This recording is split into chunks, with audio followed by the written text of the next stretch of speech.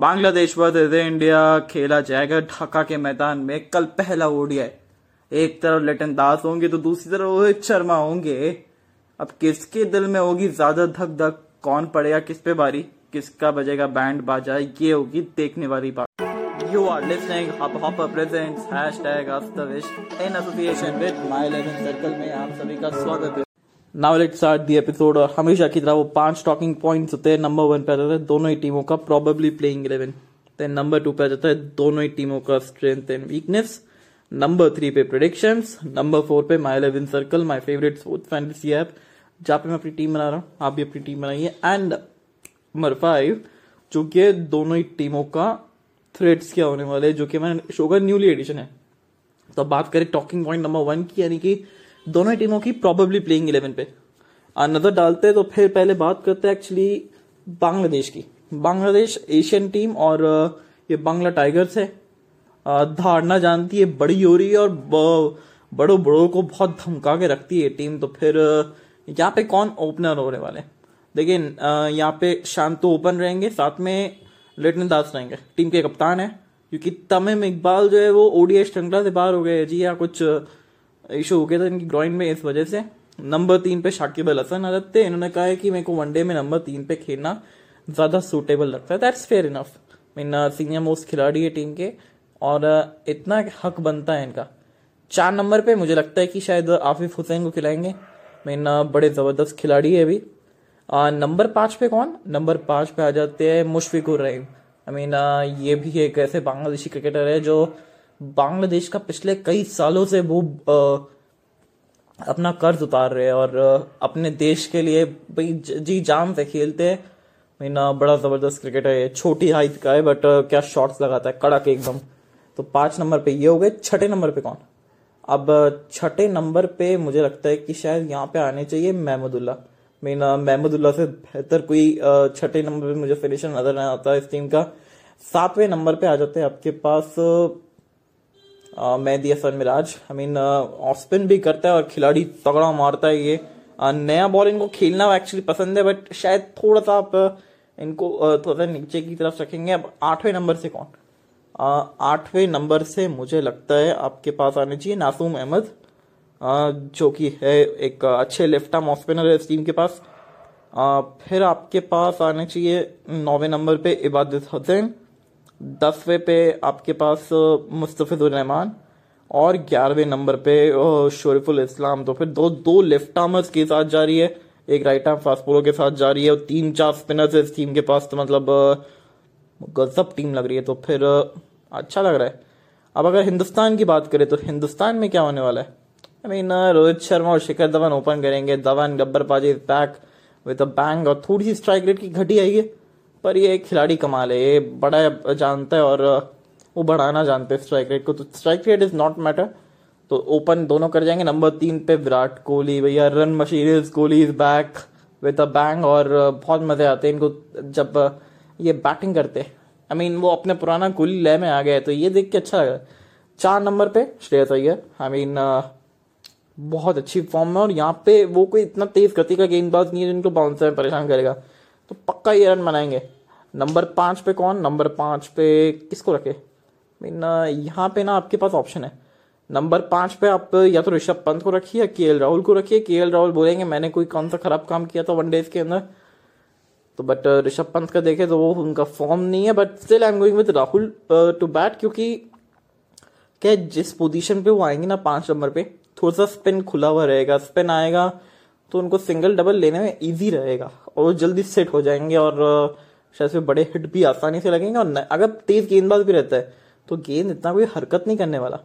तो यहाँ पे ये हो गए। 7वें नंबर पे 6 नंबर पे आ जाते हैं आपके पास that's a great thing, Shahbaz Ahmed आ जाते हैं। 7वें नंबर पे वॉशिंगटन सुंदर आ जाते हैं। 8वें नंबर पे अक्षर पटेल आ जाते हैं। तो ये 8 नंबर तक बल्लेबाजी हो गई पूरी। अब जो कि मोहम्मद शमी खेल नहीं रहे तो वहां पे आपको किसी और को खिलाना पड़ेगा। तो वहां पे उमरान मलिक मुझे नहीं लगता कि कल के मैच के लिए फिट रहेंगे, क्योंकि अभी ट्रैवल करना पड़ेगा इनको और अगर ट्रैवलिंग रिजर्व में नहीं थे तो ट्रैवल करके जाना पड़ेगा। तो फिर आप देखते हुए खेलते हुए शार्दुल ठाकुर को एट नंबर 9। नंबर 10 पे आ जाते हैं मोहम्मद सिराज और 11वें नंबर पे कौन, 2 ऑप्शन है। आइदर दीपक चार और Umran Malik, but fair chances Deepak Chahar के लग रहे हैं, and I am going with actually Deepak Chahar to come in this place 11 number पे। तो फिर वहां पे 10 नंबर तक बैटिंग है भाई, नो कमाल की बैटिंग है यार, ये 10 नंबर तक बल्लेबाजी हो गई तो तड़ी लगा देंगे बल्लेबाज यहाँ पे हिंदुस्तान की। ये हो गई दोनों टीमों की प्रॉबेबली प्लेइंग 11। अब बात करें दोनों टीमों के स्ट्रेंथ एंड वीकनेस पे, तो पहले बात करते हैं बांग्लादेश की स्ट्रेंथ एंड वीकनेस पे। तो फिर बांग्लादेश की स्ट्रेंथ क्या आ रही है, इनकी गेंदबाजी, स्पिन गेंदबाजी खासकर यार कमाल की स्पिन गेंदबाजी है, नो क्वालिटी नजर आती है इसमें। शाकिब अल हसन है, मेहदी हसन मिराज है और नासून अहमद है, नो जबरदस्त है यार स्पिन गेंदबाजी इस टीम की, ये फंसा सकती है स्पिन। तो फिर स्पिन से अगर बच के रहना पड़ेगा आपको कि वो स्पिन वे पे फंसेगा। अगर दूसरी इनिंग में कई बाकी जो बांग्लादेश जो है वो दूसरी बॉलिंग कर गई तो फिर गुरुजी वो थोड़ा सा मामला जो है वो रफा दफा कर सकती है, बांग्लादेश की बात ध्यान रखनी पड़ेगी। आप जैसे जैसे गेम थोड़ा पुराना होता है वैसे तो रुक के भी आता है, फंस के भी आता है, स्पिन को भी मदद मिलता है। ये तो दिन वाला मैच रहेगा तो यहाँ पे तो आपको बच के रहना पड़ेगा। तो ये हो गया strength number 1। Strength number 2, Bangladesh की बैटिंग अच्छी लग रही है। आई मीन अगर देखे जाए ओपन करेंगे शांतु और लिटन दास, नंबर 3 पे शाकिब आ जाते हैं, 4 पे आपके पास आ जाते हैं यासिर अली, 5 पे आपके पास मुशफिकुर रहीम और 6 पे महमूदुल्लाह, 7 पे मेहदी हसन मिराज। तो फिर एब्सोल्युटली फैंटास्टिक है, कोई दिक्कत नहीं है इस बैटिंग में। आई मीन अच्छी खासी बैटिंग है और एक बार अगर कोई चल गया इनके टॉप 3 में से, आई मीन शाकिब अगर चल गए, साथ में लिटन दास चल गए, शांतु चल गए, उसके बाद नीचे मुशफिकुर चल गए, ये तो बड़े रन बना देंगे फिर तो फिर फंस सकती है फिर वहां पे हिंदुस्तान। तो ये हो गई दूसरा स्ट्रेंथ, इनकी बैटिंग है। नंबर 3 मुझे लगता है इस टीम की गेंदबाजी, तेज गेंदबाजी यार, तेज गेंदबाजी भी अच्छी लग रही है इस टीम की। अगर हम बात करें ना इस टीम में शरीफुल इस्लाम रहेंगे, साथ में मुस्तफिजुर रहमान रहेंगे, तस्किन अहमद अभी अवेलेबल नहीं है, नहीं तो वो भी आ जाएंगे तो ज्यादा और बेहतर नजर आएगी। साथ ही में आपके पास बहुत जबरदस्त तेज गेंदबाजी क्वालिटी नजर आती है तेज गेंदबाजी में। इबादत वो हसैन है जो कि राइट आर्म तेज गेंदबाज है, तो फिर इस टीम के पास वो गेंदबाजी की क्वालिटी है तो बच के रहना पड़ेगा, तंग कर सकती है। अपने बैकयार्ड में खेल रही है और घर में तो आई मीन शेर होते ही है सब लोग, बाहर जाके थोड़ी देर ढेर होते हैं पर कई बाहर जाके भी शेर बन जाते हैं जैसे अपने हिंदुस्तान है। अब बात करें वीकनेस की, बांग्लादेश की वीकनेस की, तो फिर बांग्लादेश की वीकनेस ये नजर आती है, एक तो फील्डिंग। मीन फील्डिंग इस टीम की थोड़ी सी अंडर द क्लाउड्स रहती है, अंडर द स्कैनर रहती है। जो क्रंच मोमेंट्स होते हैं ना उस पे ये अंडर द स्कैनर हो जाती है कई बार फील्डिंग इनकी, तो फिर वहां पे आपको थोड़ा सा स्टैंडर्ड सेट करके रखना पड़ेगा क्योंकि सामने हिंदुस्तान है और अगर मौके मिलते गए तो फिर वो छोड़ते थोड़ी है, दबोचते ये मौकों को। तो फिर ये हो गया वीकनेस नंबर 2 मुझे नजर आती है इस टीम में ना, वो 3-4 के अलावा मुझे कोई ज्यादा एक्सपीरियंस खिलाड़ी नजर नहीं आते। अभी मुशफिकुर एक्सपीरियंस है, लिटन दास को आप एक्सपीरियंस मान सकते हैं, शाकिब अल हसन को एक्सपीरियंस मान सकते हैं और मुस्तफिजुर रहमान। तो ये 4 के अलावा ज्यादा कोई एक्सपीरियंस नजर नहीं आता, तो वहां पे आपकी टीम थोड़ी सी फंस सकती है यार, वहां पे आपको अपना थोड़ा करना पड़ेगा वहां पे काम। अब बात करें हिंदुस्तान की, तो फिर हिंदुस्तान की क्या स्ट्रेंथ है वीकनेस है। देखिए हिंदुस्तान का स्ट्रेंथ है इनकी बल्लेबाजी, आई मीन तड़ी लगाने वाली बल्लेबाजी है, 10 नंबर तक बल्लेबाजी है, जिसमें से 9-10 के बल्लेबाज जो है ना वो कह सकते हैं कि बॉलिंग ऑलराउंडर है, बट 8 नंबर तक प्रॉपर बैटिंग है। मीन वहां पे अगर बात करें ऊपर से रोहित शर्मा, शिखर धवन, नंबर 3 पे विराट कोहली, 4 पे श्रेयस अय्यर, 5 पे मीन केएल राहुल, 6 पे वॉशिंगटन, 7 पे शाहबाज, 6-7 कोई भी हो सकता है, 8 पे अक्षर पटेल आ जाएंगे। मीन पूरे बाप तड़ी लगाने वाले बल्लेबाज है, तो फिर यहाँ से बैटिंग बहुत अच्छी लगने नजर आती है। नंबर 2 ऑलराउंडिंग विकल्प है इस टीम के पास, ये एक अच्छी चीज है, खूब सारे ऑलराउंडर्स इस टीम में, शाहबाज अहमद, साथ में वॉशिंगटन सुंदर, अक्षर पटेल, शार्दुल ठाकुर, दीपक चार, 5 ऑलराउंडर है, 5 गेंदबाज आपके ऐसे ही हो गए। मीन बहुत बढ़िया। उसके बाद गेंदबाजी बहुत अच्छी नजर आती है इस टीम की क्योंकि 6 गेंदबाजी के विकल्प के साथ उतरेगा भारत, तो गेंदबाजी भी आपकी बहुत अच्छी नजर आती है। तो ये 3 स्ट्रेंथ हो गई हिंदुस्तान की। अब वीकनेस क्या हो गई, देखिए वीकनेस जो है हिंदुस्तान की एक तो फील्डिंग है। आई मीन हम लोग अमूल का इतना ज्यादा स्पॉन्सर बन गए कि हम लोग वो मैदान पे भी वो बटर फिंगर्स लगा के आते, इस तरीके से कैचेस छूटते, और ये थोड़ा सा सुधारना पड़ेगा हिंदुस्तान को, क्योंकि विश्व कप हिंदुस्तान में, और अगर ये वाला विश्व कप जीतना है हमें, और जो कि जीतना ही है, तो फिर आपको थोड़ा सा अपनी फील्डिंग के ऊपर ज्यादा ध्यान देना पड़ेगा। वो फील्डिंग कोचेज जो है ना, वो अंडर द स्कैनर आने वाला है बहुत जल्दी। तो ये होगी वीकनेस नंबर 1। अब वीकनेस नंबर 2 की क्या बात करें। मेरा वीकनेस नंबर 2 इस टीम में कोई गन डेथ बॉलर नहीं है। I mean honestly speaking, gun death bowler की बहुत ज्यादा कमी महसूस होने वाली है। और अगर कहीं आखिरी ओवर तक गया ना, तो शायद आप देख सकते हैं कि थोड़ी सी आप सोचेंगे कि अगर 10-15 रन एक्स्ट्रा बन गए तो फिर तो कोई दिक्कत नहीं होगी, पर अगर नहीं बने ना, तो फिर गुरुजी मामला थोड़ा सा रफा दफा कर सकती है बांग्लादेश। तो इस चीज पे ध्यान देना पड़ेगा, क्योंकि Deepak Chahar is not a gun death bowler, Mohammed Siraj is obviously not a gun death bowler. आपके गन डेथ बॉलर है ही नहीं मोहम्मद सिराज को, तो क्योंकि या तो वो ज्यादा बैक ऑफ लाइन डाल देते और छोटा बाउंड्री था यहाँ पे, और या तो फिर वो उनके पास वो स्लोअर वन नहीं है, या फिर वो यॉर्कर ठीक से नहीं गिरा पाते। अभी हालांकि गिरने लगी है, ये एक अच्छी खबर है, पर कब तक गिरेगी ये भी एक सोचने वाली खबर है। तो फिर यहाँ पे काम करना पड़ेगा हिंदुस्तान को कि इनकी जो वीकनेस है वो डेथ बॉलिंग है। आई मीन कोई डेथ बॉलर नजर नहीं आ रहा इस टीम में। Shardul Thakur is not a gun death bowler. Mean वो ठीक है, थोड़ी चालाकी करके बाहर डाल देते, स्लो वन डाल देते, but he is not a gun death bowler. वो जब मार खाते तो फिर मार खाते ही है। यहाँ पे आप थोड़ा सा चौक करना रहिए हिंदुस्तान, तो फिर आप 3 चीजों का आप सुधार कर लीजिए, आप जीत जाएंगे मुकाबला। अब बात करते हैं नंबर 3, जो कि हमारा प्रेडिक्शंस के ऊपर। और कल का मैच है, तो फिर कल के मैच के लिए क्या प्रेडिक्शन है। देखिए, टॉस जीत के जी पहले बल्लेबाजी लीजिए आप, क्योंकि यहाँ पे टॉस जीत के पहले बल्लेबाजी ही ली जाती है। 11:30 बजे, मतलब देखा जाए ऑलमोस्ट 12:30 के आसपास मैच चालू हो जाएगा। तो क्या डिसाइड कर सकते हैं, क्योंकि एकदम धूप सर पे रहेगी, शाम के टाइम तक खत्म होएगा। टॉस जीत के आप पहले बल्लेबाजी लीजिए, और जब तक इनकी सेकंड बल्लेबाजी की लास्ट ओवर्स तक आते हैं, शायद से 6:30-7 बजे के आसपास, तो इतना आपको फर्क पड़ेगा नहीं, वो स्किड नहीं होगा।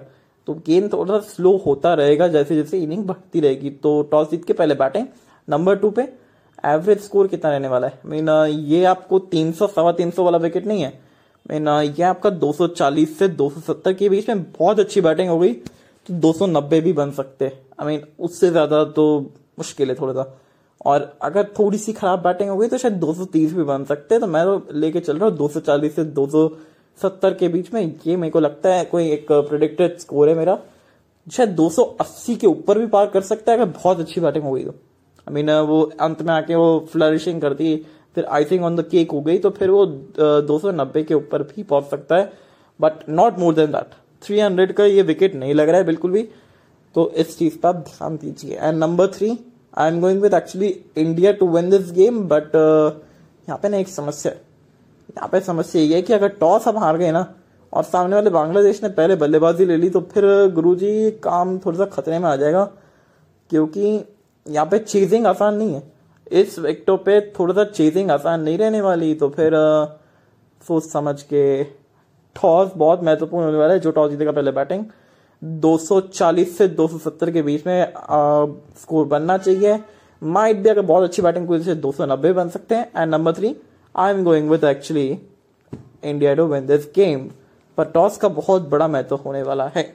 देखिए, एपिसोड में आगे बात करने से पहले बात करते हैं हब हॉपर के बारे में। हब हॉपर मेरा नंबर 1 पॉडकास्टिंग ऐप, जहाँ पे मेरा पॉडकास्ट #AskTavish आप सुनते हैं, बहुत प्यार बरसाते हैं, उसके लिए बहुत बहुत धन्यवाद। और किन कारणों के चलते मैंने चुना है हब हॉपर को मेरा number 1 podcasting app. So number 1 reason है, जब मैं अपने एपिसोड या पॉडकास्ट रिकॉर्ड करता हूँ, पब्लिश करने से पहले जब मैं इस एप्लीकेशन के टूल्स यूज करता हूँ तो बहुत सिंपल टूल्स है, बहुत इजीली मैं यूज कर लेता हूँ, जिससे मेरे पॉडकास्ट या एपिसोड की जो क्वालिटी है वो इंक्रीज होती है। देन नंबर 2, जब मैं अपना एपिसोड या पॉडकास्ट रिकॉर्ड करके पब्लिश करता हूँ तो ये वाइड वेराइटी ऑफ ऑप्शन देता है, like Gaana application, Spotify, Amazon Prime music, JioSaavn, Google podcast etcetera etcetera, जहाँ पे मेरा एपिसोड या पॉडकास्ट है वो पब्लिश होता है, जिससे मेरे एपिसोड या पॉडकास्ट की जो रीच होती है वो और ज्यादा बेहतर होती है। And number 3, the most important factor, मान लीजिए अगर मुझे एप्लीकेशन रिलेटेड में कुछ दिक्कत आती है तो फिर हब हॉपर की जो टीम है, जो सर्विस जो प्रोवाइड करती है, जो हब हॉपर टीम की फैमिली से जुड़ती है, मैंने एब्सोल्युटली मैग्निफिसेंट। ना तो वो उस समस्या को दूर करते, बल्कि इस तरीके से दूर करते हैं कि वो समस्या फिर कभी ना आए। तो फिर इन 3 कारणों के चलते मैंने चुना है हब हॉपर को मेरा number 1 podcasting app. What are you waiting for? फटाफट से जाइए हब हॉपर ऐप को डाउनलोड करिए और अपनी आवाज़ पूरी दुनिया को सुनाइए। Now let's get back to the talking point. और जो चौथा टॉकिंग पॉइंट हम बात करने वाले वो है my 11 circle, my favourite sports fantasy app, जहाँ पर मैं टीम बनाता हूँ। आप भी अपनी टीम बनाइए। और कल के मैच के लिए मैंने अपनी क्या टीम चुनी है तो फिर बताते हैं ज़रा। तो फिर कल के मैच के लिए मेरी जो टीम है वो रहने वाली है, सबसे पहले विकेट कीपर मैं लूँगा, मैं ले लूँगा लिटन दास। और साथ में मैं ले रहा हूँ किसको ले लिटन दास के साथ साथ मुशफिकुर रहीम ले रहा हूँ मैं। मुझे नहीं लगता शायद ऋषभ पंत खेलेंगे, और खेलेंगे तो बहुत, अगर नीचे बहुत बैटिंग आएगी और ज़्यादा ओवर रखेंगे नहीं। अब बल्लेबाजी के लिए Virat Kohli, that's for sure. Rohit Sharma, Shikhar Dhawan, Shreyas Iyer, ये मैं 4 भारतीय ले रहा हूँ। केएल राहुल आएंगे तो बहुत नीचे बैटिंग आएगी, तो लेने का कोई मतलब नहीं बनता। शाकिब अल हसन, अक्षर पटेल, वाशिंगटन सुंदर, महमूदुल्लाह। जी हाँ, ये महमूदुल्लाह बहुत इंपॉर्टेंट खिलाड़ी होने वाले हैं, बहुत इंपॉर्टेंट फैक्टर रोल प्ले करने वाले हैं। और अंत में मैं जा रहा हूँ मुस्तफिजुर रहमान के साथ। तो ये मेरी हो गई टोटल 11। तो फिर विकेट कीपर मैं रख रहा हूँ लिटन दास और मुशफिकुर रहीम। फिर मैंने 4 बल्लेबाज लिए जो कि टॉप इंडियन है, विराट कोहली, रोहित शर्मा, विराट कोहली, शिखर धवन, श्रेयस अय्यर है। साथ में वाशिंगटन सुंदर है, अक्षर पटेल है, शाकिब अल हसन है, महमूदुल्लाह है। और 11वें नंबर पे मुस्तफिजुर रहमान। शायद महमूदुल्लाह की जगह मैं मेहदी हसन को ले लूँ, माइट भी आपके पास एक चांस बनता है, क्योंकि एक खिलाड़ी कमाल है यार। मैं इसको आप ना बॉलिंग के अंदर नहीं छोड़ सकते, प्रॉब्लम ये है, इसको बॉलिंग के अंदर नहीं छोड़ सकते आप। तो Mahmudullah hit and miss player है, कभी चल जाए कभी नहीं चल जाए। बट ये मेरी टीम है अभी तक के लिए, टॉस से पहले की। टॉस के बाद मैं बदलूंगा तो फिर आपको पता चल ही जाएगा। अगर आप फॉलो करते हो तो फिर आप भी अपनी टीम बनाएंगे, मजे आएंगे, साथ में खेलेंगे। और कप्तान, वाइस कप्तान कौन है? मैं जा रहा हूँ रोहित शर्मा के साथ। भले ही खिलाड़ी का फॉर्म नहीं है बट एक कमाल है, बहुत लंबा चलता है जब ये चलता है। तो फिर रोहित शर्मा मेरी टीम के कप्तान है। वाइस कप्तान माइट भी मैं जा रहा हूँ शायद शाकिब के साथ या विराट के साथ, या कहेंगे आप अक्षर पटेल के साथ भी जा सकता हूँ मैं, क्योंकि सामने अगर दूसरी इनिंग में गेंदबाजी आ गई ना, ये तोड़ डालेंगे बीच की कमर ऑर्डर। तो फिर अभी तक के लिए मेरी टीम के कप्तान, वाइस कप्तान तो यही है, बाद में मैं चेंज करूंगा। तो फिर ये तो हो गई बात माई 11 सर्कल की। अब बात करते हैं जो कि मेरा 5वां टॉकिंग पॉइंट, जो है दोनों ही टीमों के क्या थ्रेट्स होने वाले हैं। So let's start with threat number 1। Hindustan के लिए क्या थ्रेट होने वाला है बांग्लादेश की तरफ से? तो बांग्लादेश की गेंदबाजी से आप थोड़ा बच के रहिएगा। बहुत कड़ी बल्लेबाजी गेंदबाजी है इनकी, खासकर क्योंकि वहाँ पे शाकिब अल हसन आ जाएंगे, मेहदी हसन मिराज आ जाएंगे, आपके पास नासूम अहमद आ जाएंगे, आपके पास मुस्तफिजुर रहमान आ जाएंगे यार, और क्या चाहिए, शरीफुल इस्लाम आ जाएंगे। तो फिर इनकी गेंदबाजी से तो थोड़ा सा आप बच के रहिएगा, ये थोड़े से बहुत इंपॉर्टेंट नाम है। ये होगी बात। अब जो कि दूसरा थ्रेट नजर आ रहा है इस टीम की बल्लेबाजी, बल्लेबाजी से भी आप थोड़ा सा चौकन्ना रहिए इस टीम की, क्योंकि इनकी बल्लेबाजी बहुत ज़बरदस्त है। चाहे तो आप लिटन दास की बात कर लीजिए, आप शांतनु की बात कर लीजिए, आप बात कर लीजिए शाकिब की, मुशफिकुर रहीम की, बहुत लंबी लिस्ट है। तो फिर मुझे लगता नहीं कि शायद यहाँ पे आप हल्के में लेंगे बांग्लादेश को। और नंबर थ्री मुझे थ्रेट नज़र आ रहा है, एक पर्टिकुलर थ्रेट की अगर बात करें तो सब लोग जा रहे होंगे शायद शाकिब के साथ या मुस्तफिजुर के साथ, बट मैं जा रहा हूँ मेहदी हसन के साथ। मेहदी हसन जो है ना, वो थोड़ा सा धीमा डालते हैं और एयर देते हैं, थोड़ा सा ड्रिफ्ट करवाते हैं। तो उनसे आप थोड़ा बच के रहिए कि अगर दूसरी इनिंग में, मतलब दूसरी बॉलिंग आ गई ना इनकी, तो फिर ये बख्शने नहीं वाले। तो फिर ये एक्चुअली थ्रेट्स है मेरे 3 हिंदुस्तान के लिए क्या होना चाहिए। अब अगर बात करें बांग्लादेश के लिए क्या थ्रेट्स होने वाला है, तो भैया हिंदुस्तान की बल्लेबाजी एकदम वो तड़ी लगाने वाली बल्लेबाजी है हिंदुस्तान की। तो फिर वहां से आपको बच के रहना पड़ेगा। रोहित शर्मा, शिखर धवन, साथ में अपना विराट कोहली है, श्रेयस अय्यर है, केएल राहुल है, बाबा रे बाबा, अक्षर पटेल, वाशिंगटन सुंदर, शाहबाज अहमद, कितने लोग है रे। मतलब एक तरीके से वो कहते हैं ना, आगे कुआं पीछे खाई, कहाँ जाओगे मेरे भाई, ऐसी वाली बात हो गई यहाँ पे। तो अब दूसरा थ्रेट नजर आता है हिंदुस्तान की गेंदबाजी। मीनो कमाल की गेंदबाजी है यार हिंदुस्तान के पास।